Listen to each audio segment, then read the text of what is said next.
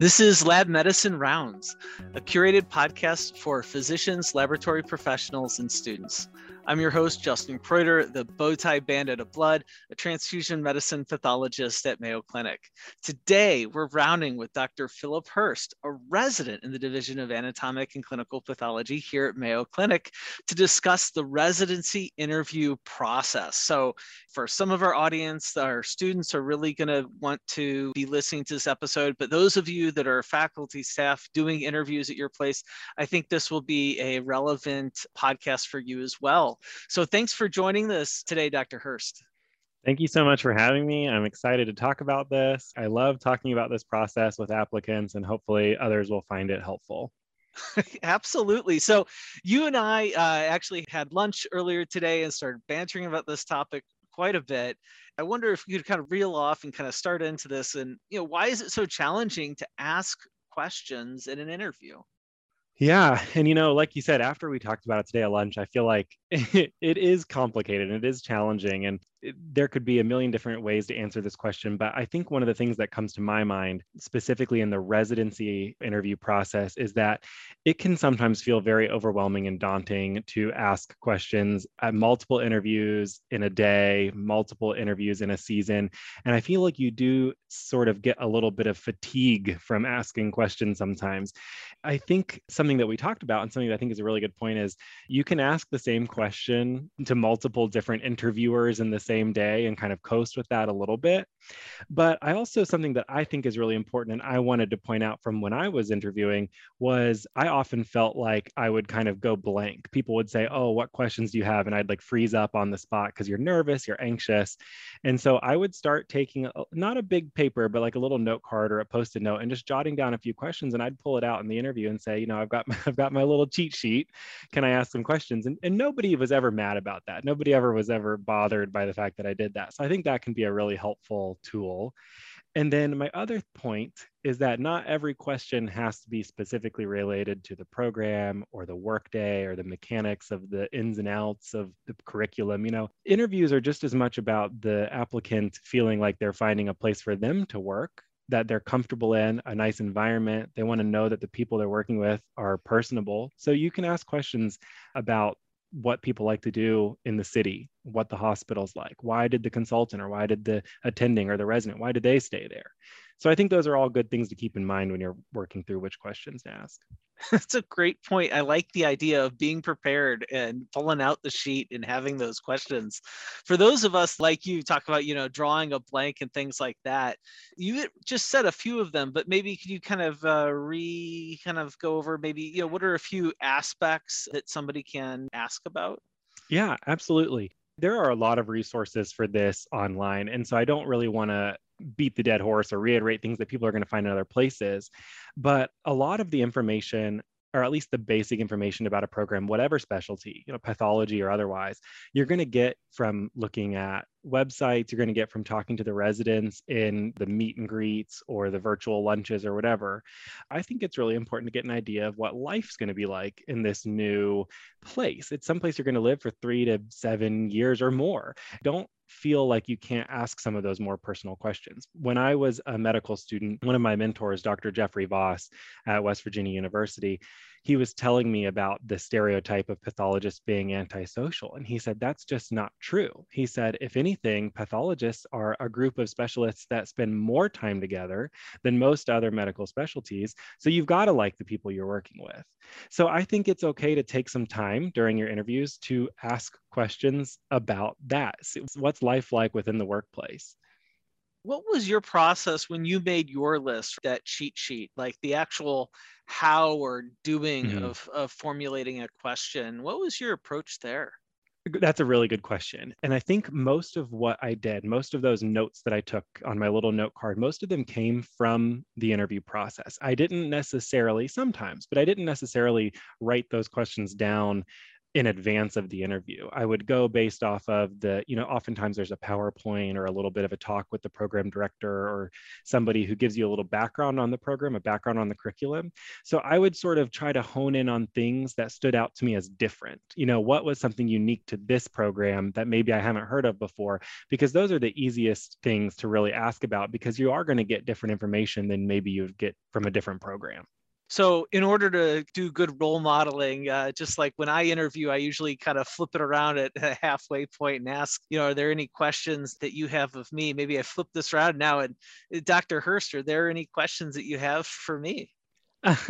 Yeah, I do have some questions for you, actually, Dr. Kreuter. So you mentioned what questions can we prepare as applicants. I'm curious to know what questions you've gotten in the past, either ones that you think were really good and kind of insightful, or maybe even some ones that you thought were a little questionable, no pun intended, but maybe something that applicants might try to avoid if they're going through this process now. Yeah. So the ones that stand out to me are the ones where it's really, I think what a lot of us learn in medical school, the open-ended questions, the ones that are really asking for a story. After all, that's what I try to ask for my interviewees, because that's what helps me build an understanding of who they are. I think similarly, things that are going to be open-ended questions for me as a faculty member, let me show who we are as a program. Tell me about how has the program changed in recent years, or tell me what was your most favorite thing that happened to you here at Mayo Clinic in the last month? Or what was the most surprising thing when you moved to Rochester, Minnesota? All those things naturally lead to a story, not a simple yes or no kind of question. So I think those are the better questions that I really feel really happy and joyful answering. Not the bad questions, but I think this kind of gets to your earlier point about the complexity of it. Is sometimes I get questions that really are not mine to answer. And what I mean by that is, for example, although I'm on the interview team here at Mayo Clinic for residency, I'm not in program leadership. I am for my fellowship program, but not for the residency program. So, if you ask me about what are the priorities for the residency program right now, I'm not really necessarily up on what is those big steps, as opposed to if you ask our program director or one of the associate program directors, they'll be able to rattle very informative answer. Well, usually when I get those, I just kind of explain how, well, I'm not dodging your question. It's just that I don't really know the answer to that question. I encourage you to ask our program director or one of the associate program directors. Usually I'll look on their list and point out who they're interviewing with that is in program leadership that can answer those kinds of questions. Because I think that is a lot for an interviewee to know, like who is going to know about that. I think that's a really good point. And in fact, like you mentioned, we talked a little bit about that earlier, and it kind of even brought some awareness to me, even having gone through this process of maybe how you could strategize a little bit more on, who you ask which questions.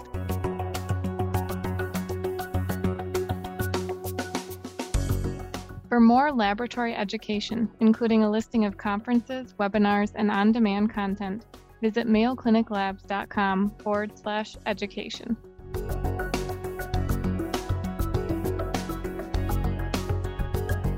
But going back to your first part of the answer, I think that's great. Those are wonderful examples of kind of what I was getting at about asking questions not necessarily related to the mechanics of the program, because a lot of those questions are going to be answered in the website and by the residents. So when you ask something a little bit more broad, a little more personable, it gives an opportunity to not only learn more about the interviewer, but create more of a dialogue. Mm-hmm. Mm-hmm. So, from your perspective as an interviewer, what do you think makes for a positive experience? I mean, I know you just said kind of that conversational aspect, but are there any other things that you think either interviewers in your position or applicants can do to sort of help create that positive experience? Yeah, I think that I realize this is almost like a false thing, but I think that as interviewers, we need to do the best that we possibly can to create a safe environment. Because I think for the interviewee to be in a place where they feel like they can thrive and talk about things honestly, this is how we can possibly see our applicants in their very best. And I think that that's how we can get a true as possible read on how somebody deals with challenging situations and things like that. So I don't want to make the interview challenging. I want to make the interview very pleasant, and I want to hear about those challenges. So I understand that you've been challenged, and how did you overcome those challenges? And I think to talk about those things honestly, because a lot of times there's elements of failure in that. Like, we need it to kind of be that safe place. So the way I do that personally as an interview is I usually set up and I pull out my black book, and got your notes here, Philip, from when I interviewed you. Yeah, I've got my little Jedi training manual here, black book, where I write down my notes, and I tell the applicants that, hey, I'm here to be your advocate. I want to hear your stories so that I can advocate for you as we're doing our selection and making our rank lists and such. These stories, these are what really matter. I can understand why somebody might be moved higher than myself in a rank order list if that person really has dealt with some really challenging situations and managed themselves and learned from those situations. I think likewise, you mentioned on the applicant side, I think I'd really want to encourage applicants to really approach these interviews from an honest point of view. It seems as if somebody is trying to portray something in some way. And honestly, it can come off just odd and weird at certain times. And I think that can make programs a little unsure about who somebody is. And I think that can hurt somebody in the long run for where they're going to appear on that rank list, especially as there might be wild inconsistencies with how somebody's behaving with one kind of interviewer versus another. And so I think just doing your best as an interviewer to show up and just be your honest self and let that speak for itself. Yeah, I think that's such a great point. And we did talk about that a little bit earlier too, where not only could it potentially impact your rank, but also, let's say it didn't. Let's say you match at a program where you portrayed this version that you thought the program was looking for, and then you get in, and now all of a sudden it's like, well, did I find the program that was the best fit for me in so much as the personalities I'm working with? But then also, do I have to continue to portray this version of myself that I created for an interview that, maybe isn't compatible with who I am? So I think that's paramount in this process, is being yourself and letting other people see that personality, because that's ultimately going to help you find your best fit for you and for the program. I totally agree. I think that's a brilliant point to highlight. I don't know if we mentioned that at the beginning of our recording, but you did interview me for residency, and it was one of my favorite interviews. It was impactful in my decision to rank Mayo as highly as I did. And coming from a position where I had a red flag, I'm using air quotes because I don't really like that term, but I had a shortcoming. And speaking to other interviewers, when you're addressing these things, be mindful that sometimes these are, tough things for people to talk about or can be emotional. And so creating a space where you're not making them feel inadequate or making them feel condescended for discussing these things can be very helpful. And you did just that. You were very empathetic and patient, and you were willing to listen to my story. And I think that's something that we can all take away from this, is just the willingness to listen and hear what people are saying, both interviewers and applicants. I think to highlight on that is that I don't know what to make of a red flag. Yeah.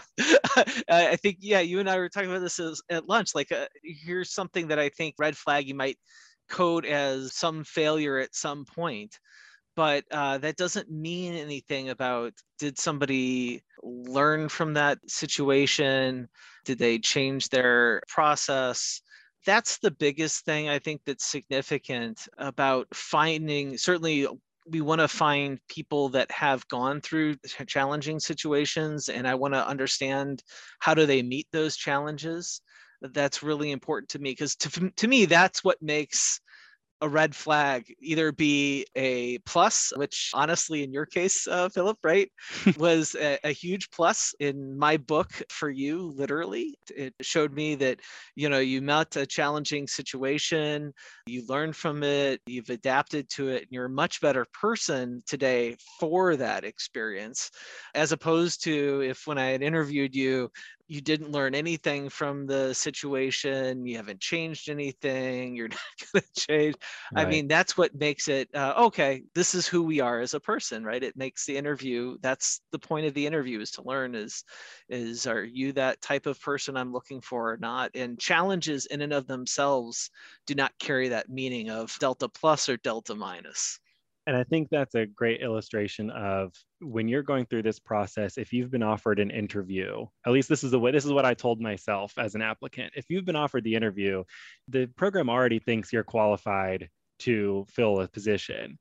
So you have to really just use that interview as an opportunity to take advantage of the time they're giving you to show them that you'd be a good fit for their team and to be a good addition to their work environment. You want to make sure that you're being as authentic as possible. Yeah, absolutely. Give me these stories to fill my black book. So Phil, let me ask you, is there a tip you want to convey to all medical students interviewing for pathology residency? Is it to write thank you notes? The ever controversial point. I will not tell anybody whether or not I think they should write thank you notes. What I will say is that I did not. I think I'm probably in the minority. I did not write thank you notes. I was told it should not, in any scenario, affect your rank. Whether it does to some people, I cannot pretend to say, but I decided to believe in the fairness of the system, and so I chose not to. But you got to do what makes you feel the most comfortable. Be true to yourself. I guess my overall advice would just be, in a lot of ways, what we've already talked about. Be true to yourself. And then when it comes down to creating a rank list, I think there's important elements both in the practical aspects of finding a program. You do want to make sure that the curriculum and the fellowship opportunities and the way that the rotations are structured, you want to make sure those are compatible with the way you think you'll be the best learner. But then I think there is a little bit of gut feeling or listening to your heart involved. And so use the experiences you have on your interview days, use those relationships you built in the interviews to help kind of guide you make that final decision. It's, I think, a brilliant advice for everybody applying. And I think that's evergreen material as well, where we can continue to share out your words of wisdom in this podcast for future years as well. So thank you for rounding with us. Dr. Philip Hurst, talking about the residency interview process. Thank you for being here. Thank you so much, Dr. Kreuter. It was a pleasure. To all of our listeners, thank you for joining us today. We invite you to share your thoughts and suggestions via email. Please direct any suggestions to mcleducation@mayo.edu. If you've enjoyed Lab Medicine Rounds podcast, please follow or subscribe. Until our next rounds together, we encourage you to continue to connect lab medicine and the clinical practice through insightful conversations, and we wish you a wonderful pathology match.